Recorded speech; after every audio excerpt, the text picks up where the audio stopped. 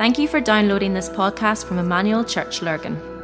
At Emmanuel, our vision is to help rewrite the story of Craigavon, Ireland and the nations with the good news of the Kingdom of God. We hope you enjoy listening to this message.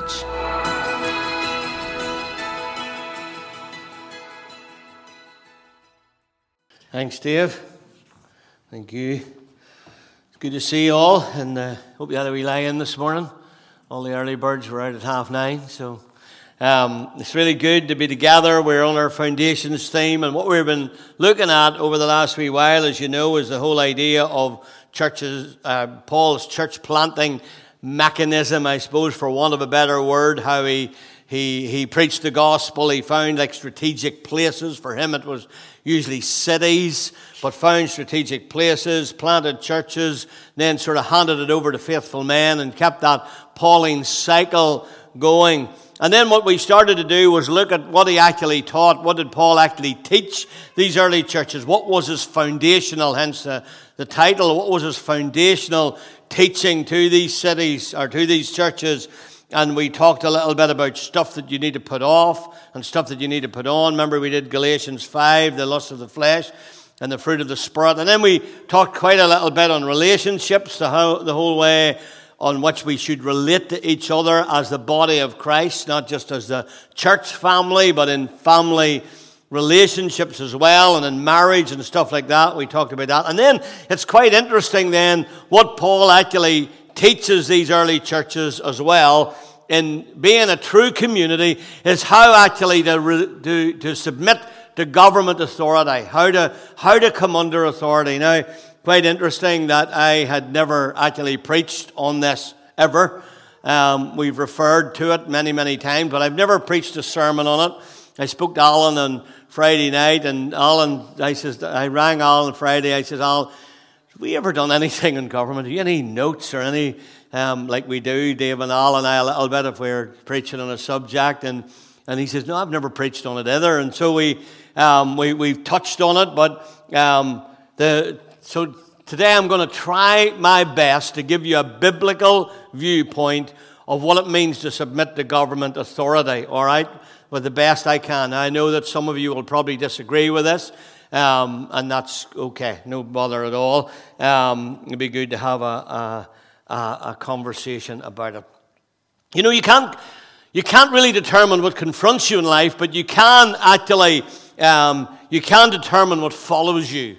I love this verse in Psalm 23. So while we're not dead sure what lies ahead of us, and things will come into our life that will actually steer us different directions, but they can't define us. Because surely goodness and mercy as a believer will follow you all the days of your life. You need to know that. All the days of your life. Anybody watch Britain's Got Talent last night? Give me a wee show. Come on. I'm bound to be more than that. Come on. Anybody cry? Oh, don't leave me alone. Heidi, come on. You're in my team. In Britain's Got Talent last night, there was the group from, maybe those who saw the group from Manchester, and the girl was involved in the Manchester bomb and lost her aunt in it, and she's in a wheelchair, obviously got damage to feet and legs, and it was obviously, and the whole group had come together to put together this sort of dance for her, and it was just a beautiful redemption of tragedy. But Amanda Holton said, I'm going to quote Amanda Holton this morning. Amanda Holton said a really good thing at the end of it. She said that circumstances can change your life and shape your life, but they can't define your life. I thought, good on you, Amanda. I agree with that.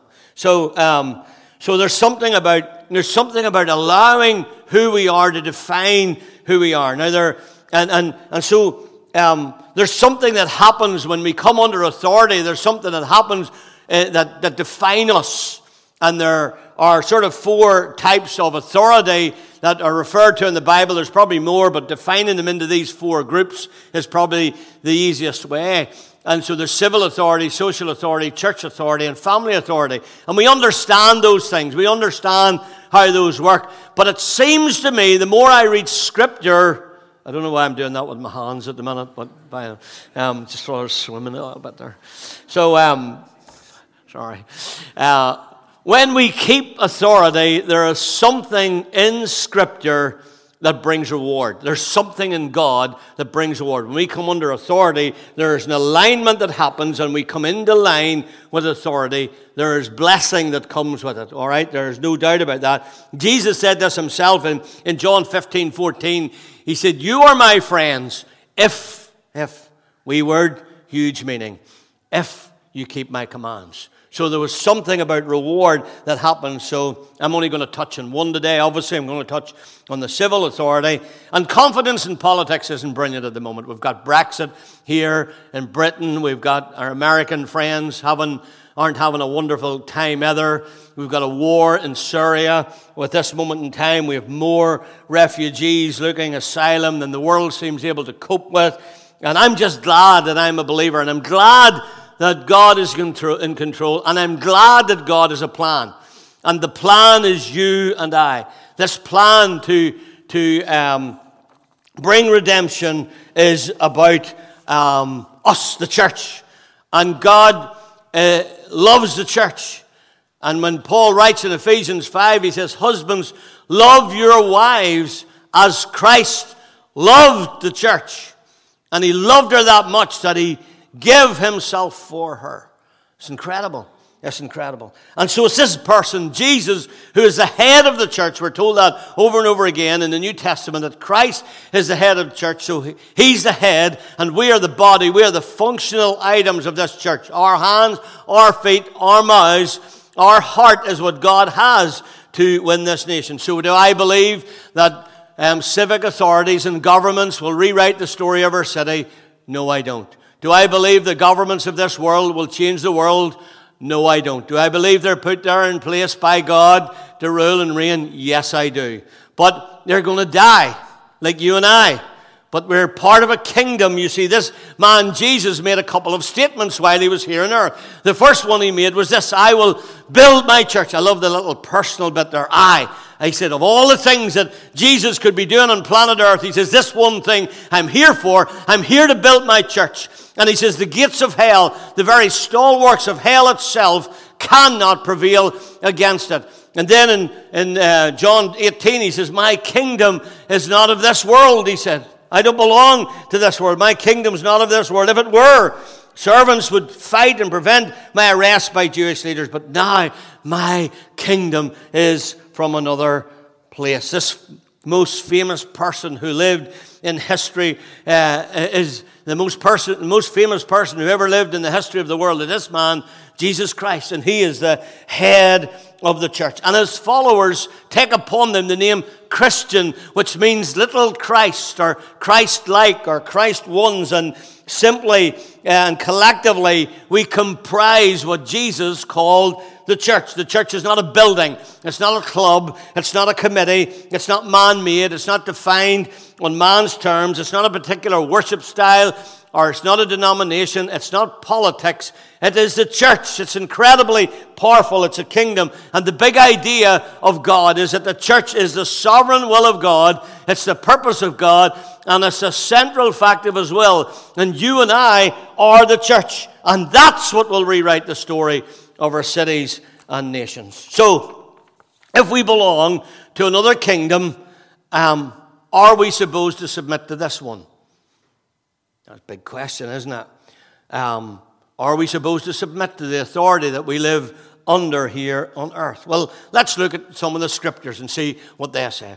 Romans 13, I'm going to be referring to it quite a bit this morning. It's one of the probably key passages on civil authority. And so, first of all, here's what Paul writes to the church at Rome. He says, "Let everyone be subject to the governing authorities, for there is no authority except that which God has established."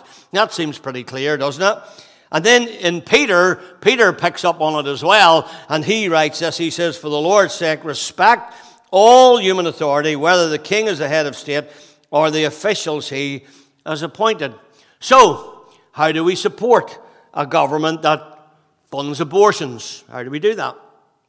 How do we fund a government that will allow unborn babies to be mutilated and murdered? How do we fund that?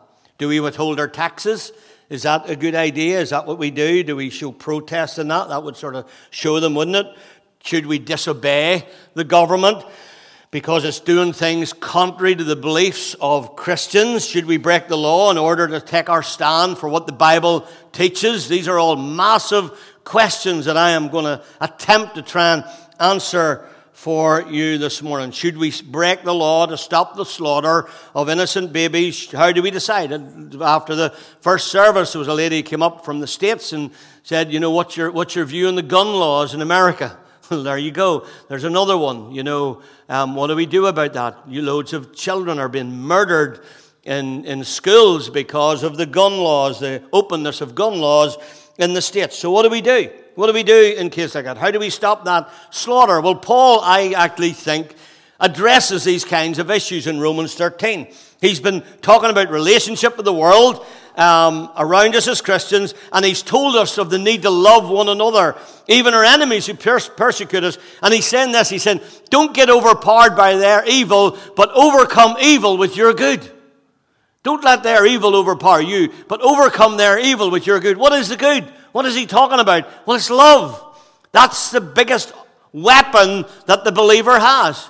It's the agape love that doesn't need a reason, love that doesn't need a response, love that doesn't need you to scratch my back if I scratch yours. It's agape love. It's love that is beyond, just like the Deuteronomy 7:7 love. I didn't love you, God says to Israel, because you were the biggest and best nation of all. As a matter of fact, he said you were the smallest and weakest, but I loved you because I loved you.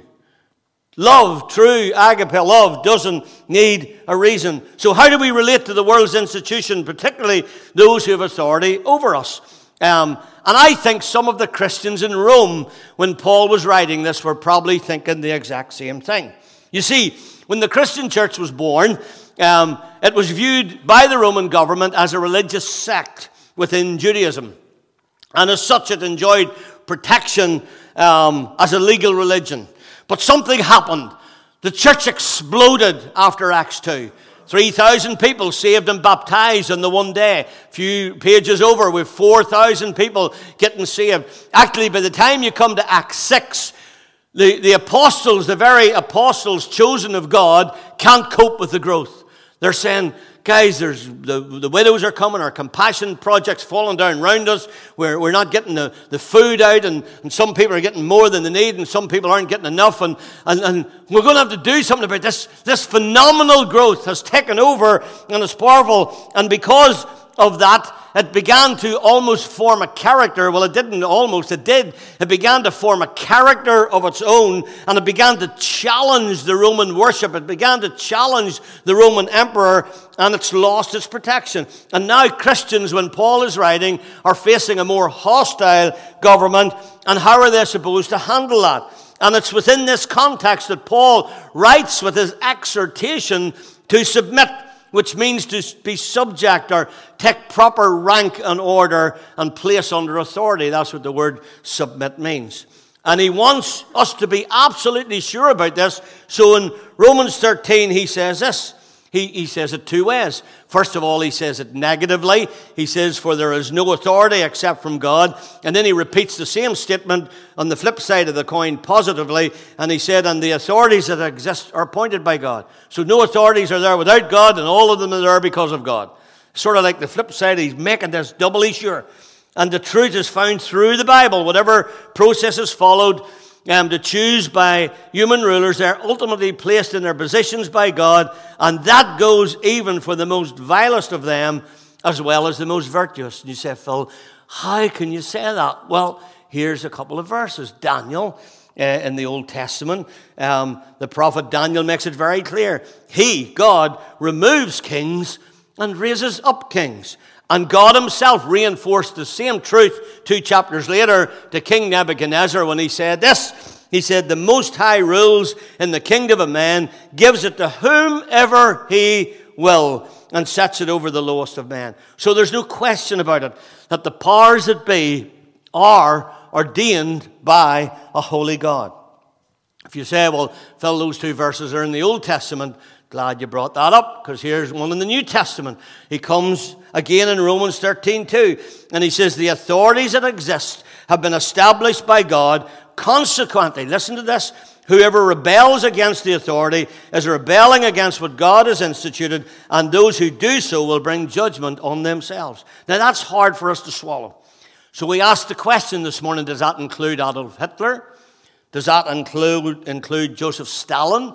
Does that include leaders like Saddam Hussein, Idi Amin? Does that include all those leaders? May I remind you, the government that was in power when Paul wrote this, it was a cruel dictatorship, ruled for the benefit of the elite in Rome. It raped the Roman Empire.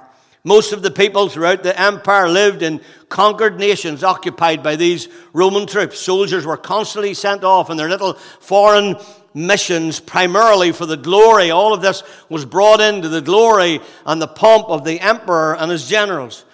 I found this out in my exploits this week as I did some research in this. 60 million people were in slavery by the Roman Empire at this time. 60 million people were in slavery at the whim of their master to do whatever they would do to them. And the emperors themselves were no model of morality and righteousness. Their courts were famous for gluttony and drunkenness and adultery and incest and homosexuality and lesbianism and murder and intrigue. And one of the worst of them was a guy called Nero, who ruled as Paul wrote these words. He was in charge.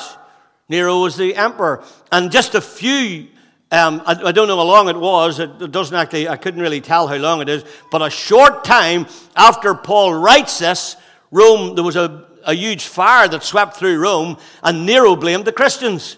Nero said, it's the Christians done that. It's their fault. They set the place on fire. Let's kill them all. And that's where Paul was executed. Paul was executed by the very government he was writing to say, submit to it, because it's appointed by God. Interesting, isn't it? I don't think that lets any of us in this room off the hook. Whatever influence or injustice we may suffer at the hands of government authorities, our submission is intended to acknowledge their appointment by God. Now, bear with me here, all right? Then he says an interesting thing in verse 3 of the same passage, Romans 13. He says, do you want to be unafraid of the authority? Do what is good. So he says, if you don't want to be afraid of them, then do what is good. Keep the law, and you won't be afraid of them. This makes sense. The way to eliminate fear is of that blue light and siren coming behind you is don't break a red light. All right? Don't park in my yellow box. Don't drive in a bus lane. Oh, dear. I just had to pay £45 for that. But, so here's the thing. The way to avoid a letter from Her Majesty's tax office is to make sure you fill in your tax form properly and pay the tax you owe. And the way to eliminate the fear of the bleeper going off at Tesco's or Sainsbury's is to make sure you're friends with Tierna. No, is to make sure that... is to make sure that you pay for the merchandise that you put in your basket. Those are ways that you keep the law, all right? So there's something about this. You have to keep the law, and if you keep the law, you have no reason to be afraid of them. And then he says this, the next line in 4a, I thought was really interesting. He says this, he says, for he is God's minister, talking about these government authorities, he is God's minister to you for good. That's interesting. Interesting. Government is called God's servant for good. Rulers are tools of God to accomplish things that he wants done, and they're basically good things. So Paul saw the positive benefits of government as well, even bad government. For one thing, government protects us and our property. And the Romans at this time had eliminated most of the bandits to the hills. They'd pulled the pirates off the sea, and Paul could travel freely, reaching as far as Spain with the gospel before he was executed. So the government allowed that to happen. And furthermore, government arbitrates when there are disputes, and Paul had seen that at work. Because the Jews brought a contention about Paul to the Roman government, a Roman governor called Gallio in Acts 18, and he totally threw it out, just threw the case out. He said, it says actually, there's a little phrase that says, Galileo cared for none of these things. So Paul said that. And in addition to that, government provides services that benefit all of us. Roman roads, which I think we're going back to at the minute, actually. Roman, if you cycle, you will know what I mean. Roman roads and ships had aided the advance of the gospel throughout the known world. So there was loads of good things that the government had done. So you might not be happy what some of the things that the government does, but the benefit from it, from the good it does. Like our NHS that we prayed for last Wednesday night in church. What about the NHS system? Like, I know it's struggling at the minute. I know it's under pressure at the minute. I know it's creaking and straining at the minute. But hey, for those of you who have been on mission trip, we're not too bad off. Sure we're not. We're pretty good. We've got our fire department. We've got our PSNI that protects us. We've got power in our homes. We've got water, running water. We've got sewerage service to our homes, as well as roads and parks and schools and Royal Mail and relief agencies and courts and judges that hear our grievances. We've even got an army, we've even got a military that protects us against outside people coming against us from outside. So we can understand what Paul is saying. Our government, with all its faults, is actually God's servant for our good. And if we do what is right, we have nothing to fear from him. And then he says there's another reason we must submit to it. Here it is. He says, therefore you must be subject, not only because of wrath, but because of your conscience. Believers, well, everybody is born with a conscience. And as believers, our conscience are good tools to live by. All right? The unbeliever just fears getting caught. But for us, as believers, we know the Scripture. We know that God says we understand the place of government in God's sovereign purposes. We know we must submit with a clear conscience to do what needs to be done. So most of us know what Paul is talking about. So if ever you've parked in a disabled park, your conscience actually, I hope it does, your conscience grips you a little bit and you think, I should not be parked there. Funny, I was in here yesterday afternoon and a lady, I hope she's not in church today, but she got a parking ticket for parking in the disabled park out there, and man, she was cross. Boy, she was cross. I thought I better get out of here. But anyway, so if we fudge on our tax return, then our conscience gets the better of us. Or if we get stopped for speeding, or if we drive, you ever get stopped for speeding and you're just hoping nobody drives past that knows you? That ever happened to anybody? But the Lord knows and the Lord sees, and we want to stand before him one day without shame. And well, that's the exhortation to submit and the reasons for it. But what does that involve? What specifically does it mean to submit? Paul wants us to help us understand this a bit better. And so he gives two big examples. You're going to love these. I know it's like watching paint dry this morning, but you're going to love this. Two big reasons he's saying to submit. And here they go. Number one is pay your tax. For because of this you also pay taxes, for they are God's ministers, attending and they did everything. And then secondly, he says, therefore render to all their due, taxes to whom taxes are due, customs to whom customs, fear to whom fear, and honor to whom honor. What's he saying?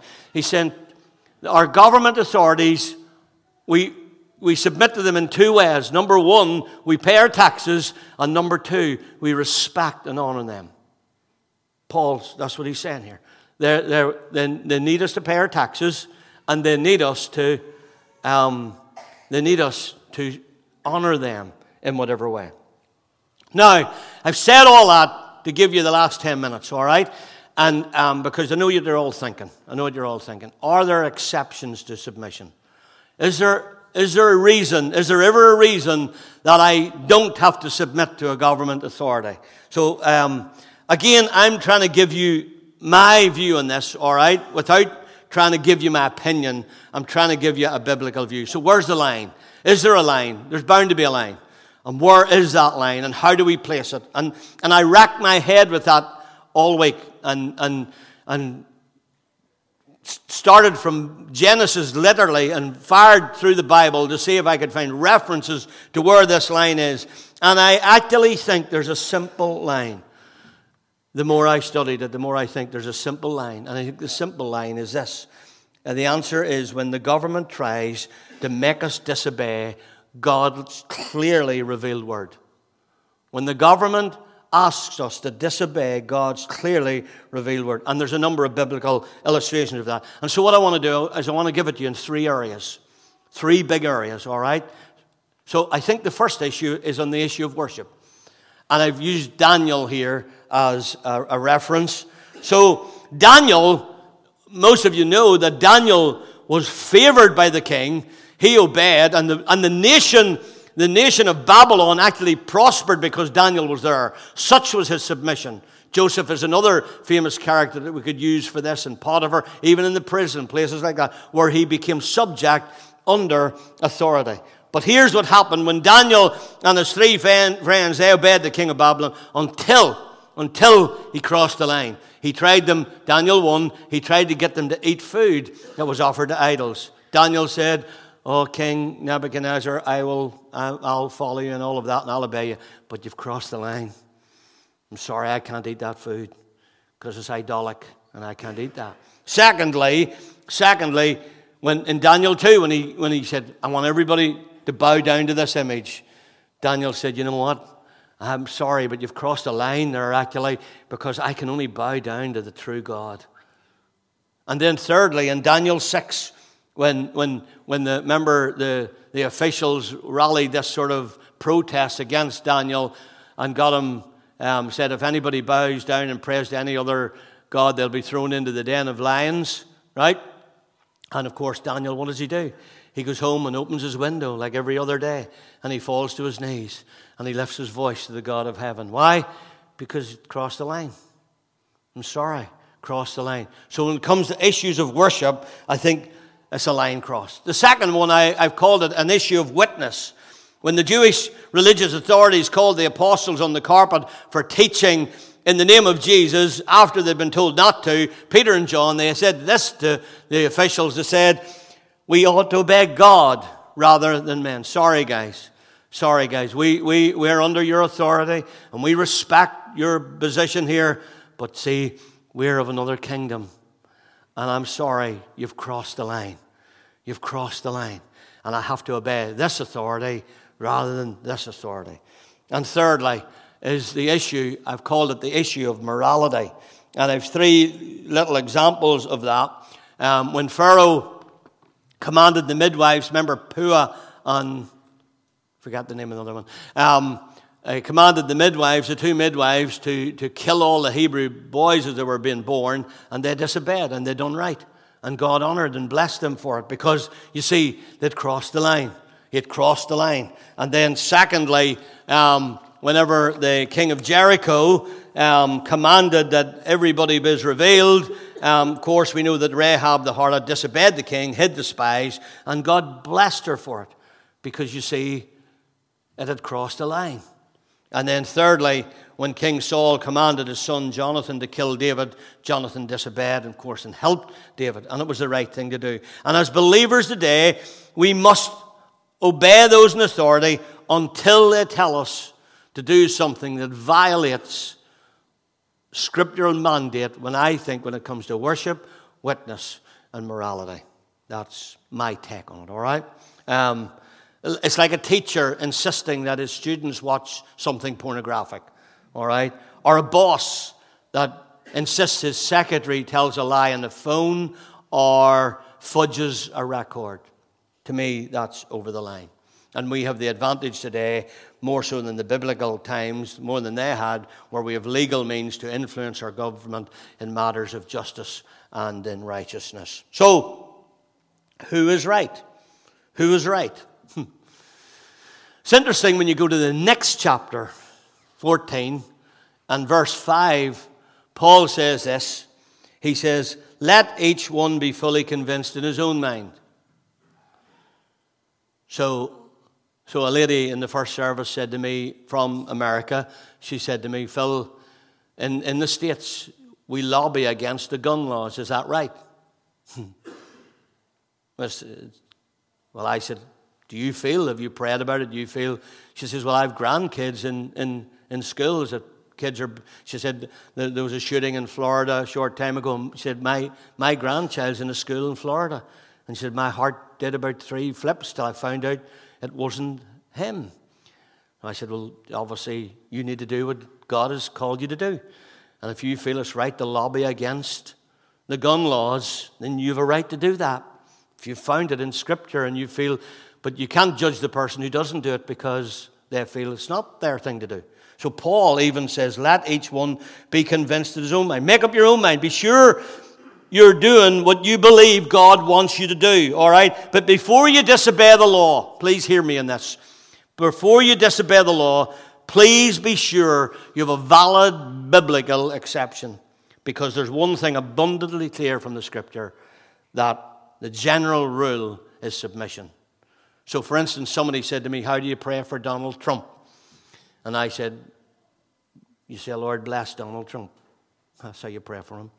Until God tells you to pray different, you pray for him. Until God highlights something different. So, the man who wrote this, again I say, the man who wrote this and told us this under the inspiration of the Holy Spirit, saw his tax money being used in cruel foreign wars, murderous gladiators killing the Christians, and lavish and immoral banquets in imperial courts.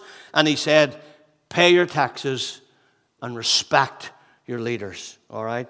So, in conclusion to my studies, I have 2 statements to tell you about me.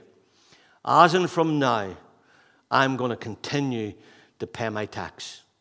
All right? Philip will be really glad to hear that down the back. So I'm going to continue to pay my tax. All right? And clear you're glad to hear that. And I'm going to do my best to be a law-abiding citizen. And I'm going to make sure I don't ever drive in any more bus lanes. All right? £45 is cruel for missing 2 streets. All right? And I hope you will do the same, because that's true to the Word of God. Now, having said this, before I close, can I say this?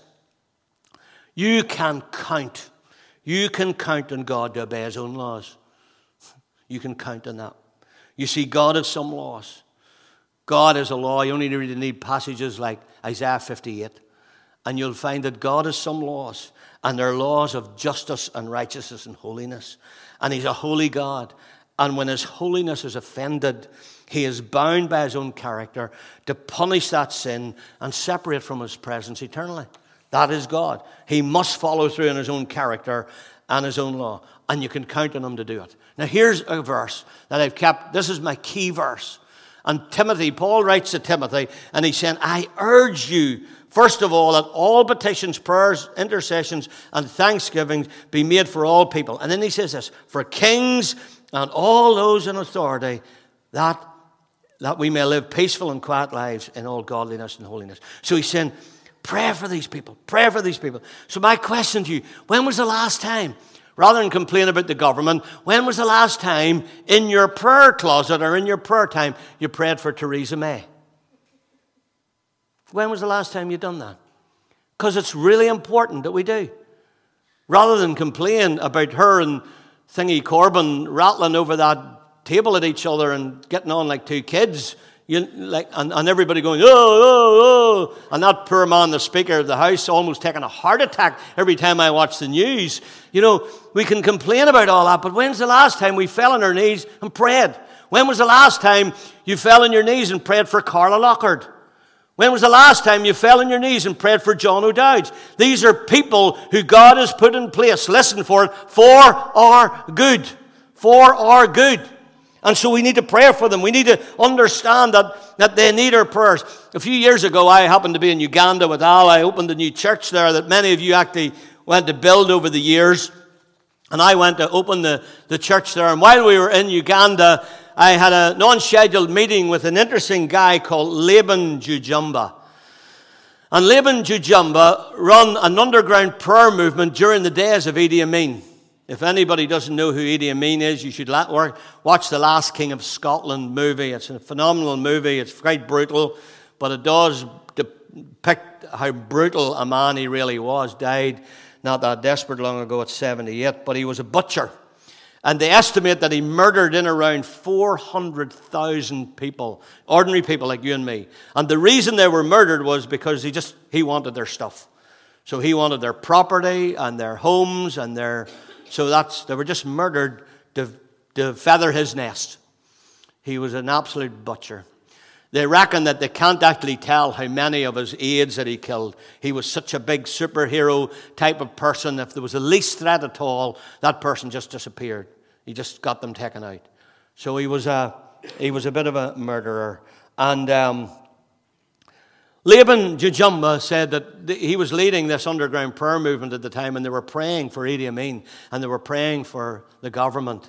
And he felt, they began to think, God, what way do we pray? What way do we pray? And they were praying that God would influence him, that God would turn his heart, that God in some shape or form would turn this evil for good and touch him by the Holy Spirit, and he would love Jesus and all of that. And that's the way they were praying. And he said in one of their prayer times, God revealed this verse to them in Psalm 75:10. I've put it in two versions. The ESV says, all the horns of the wicked I will cut off, but the horns of the righteous shall be lifted up. I love the New English version. It says, he will break the power of the wicked, but the power of the righteous will be increased. And he says, at that moment, as a prayer group, they felt and sensed that God was saying, you need to change the way you're praying. It's time to take him out. It's time to pull him down. And he said, so they began to pray against that government. They began to pray against his rule and reign of terror. And within weeks, it collapsed and crumbled. So, here's the deal. When it comes, I said this the first service, I said again, when governments are put in place for economics only, you've got a problem. Adolf Hitler, Germany, was in a dismay. And he was an economic genius. And so he was placed in power to boost the economy, not for righteousness and justice. The opposite was true. And millions of people got killed. And if the church in Germany, I feel, had listened to Dietrich Bonhoeffer, who got murdered, who was a German pastor and got murdered for his stance against the Third Reich, but the church went to sleep. And the church said, oh no, Romans 13, we're supposed to submit to these government authorities. I think if they'd have fell on their knees and found out how they should pray, things might have been a little different. Because you see, here's the deal. When you come to that passage that we just read in Timothy, the reason for all of this, he says, the reason we need to pray for them, because it's good and it pleases God our Savior, who wants all people to be saved. The reason this world exists is to populate another kingdom. It's not to make us have good governments. We need to pray for them, and we need the best governments we get because they're for our good, and they will meet those laws. But we are under a higher authority. We belong to a kingdom that is not of this world, and so we have a world that needs redeemed. So do I believe our governments will change the world? No, I don't. Do I believe the governments are going to rewrite the story of our city and nation? No, I don't. Here's why I don't, right? There's 11 mentions of Jesus in this passage. Let me read it to you really slowly, and I'm finished, all right? Ephesians 1, 20 to 23. All this energy issues from Christ. God raised him from death, set him on a throne in deep heaven, in charge of running the universe, not just the British government, not just the American flag. He's running the universe, everything from galaxies to governments, no name, no power, exempt from his rule.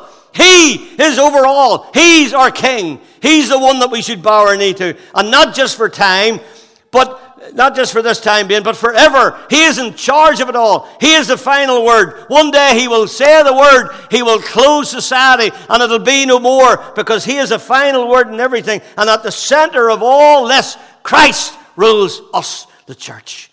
He's our king. He's our king. Should we submit to government authorities?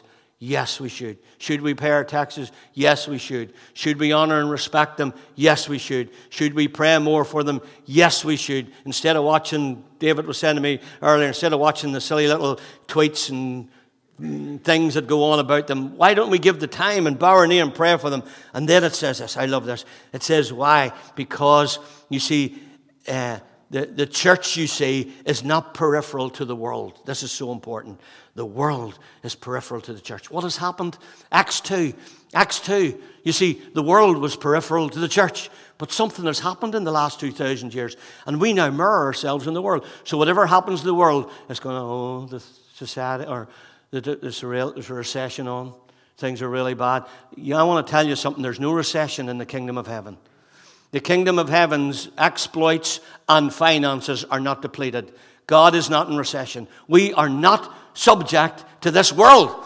And so here's what Paul's saying. He says the world is peripheral to the church. We need to get back to that, folks, where the world is coming. The leaders and the rulers and the kings and the politicians are coming and saying, society's falling apart. What is going on in that church? Because we need what you have. That's how powerful the church should be. And he says the church is Christ's body, which he speaks and acts by. And he fills everything with his presence. My kingdom, Jesus said, John 18, is not of this world. Folks, it's the church. The church is the sovereign will of God. It's the purpose of God. It's a central fact of his will. We are the church. And that's what will rewrite the story of our cities and of our nations. Stand with me and we pray. Father, thank you today for your word. We know it's I suppose, controversial in some shape or form, although your word and your scripture seem to teach us really clear to submit until you tell us other. And so, God, we continue to pray for our politicians. We pray, God, this day for Theresa May, for our Prime Minister. God, we pray that you would bless her. Lord, we pray for what is going on in Stormont at the minute, and maybe even what's not going on. Father, we pray, God, for those involved, that you would come and fill them with wisdom and with your presence. We pray for Carla today and for John O'Dowd's and our local politicians here in this little part of the world we live in. Lord, we ask you to bless them, give them guidance and wisdom as they make the decisions that are for our good. And God, we commit this word to you and ourselves to you this day in Jesus' name. Amen. Bless. We hope you enjoyed listening to this podcast. For more information about our church and all that we do, please visit our website at emmanuel-church.co.uk.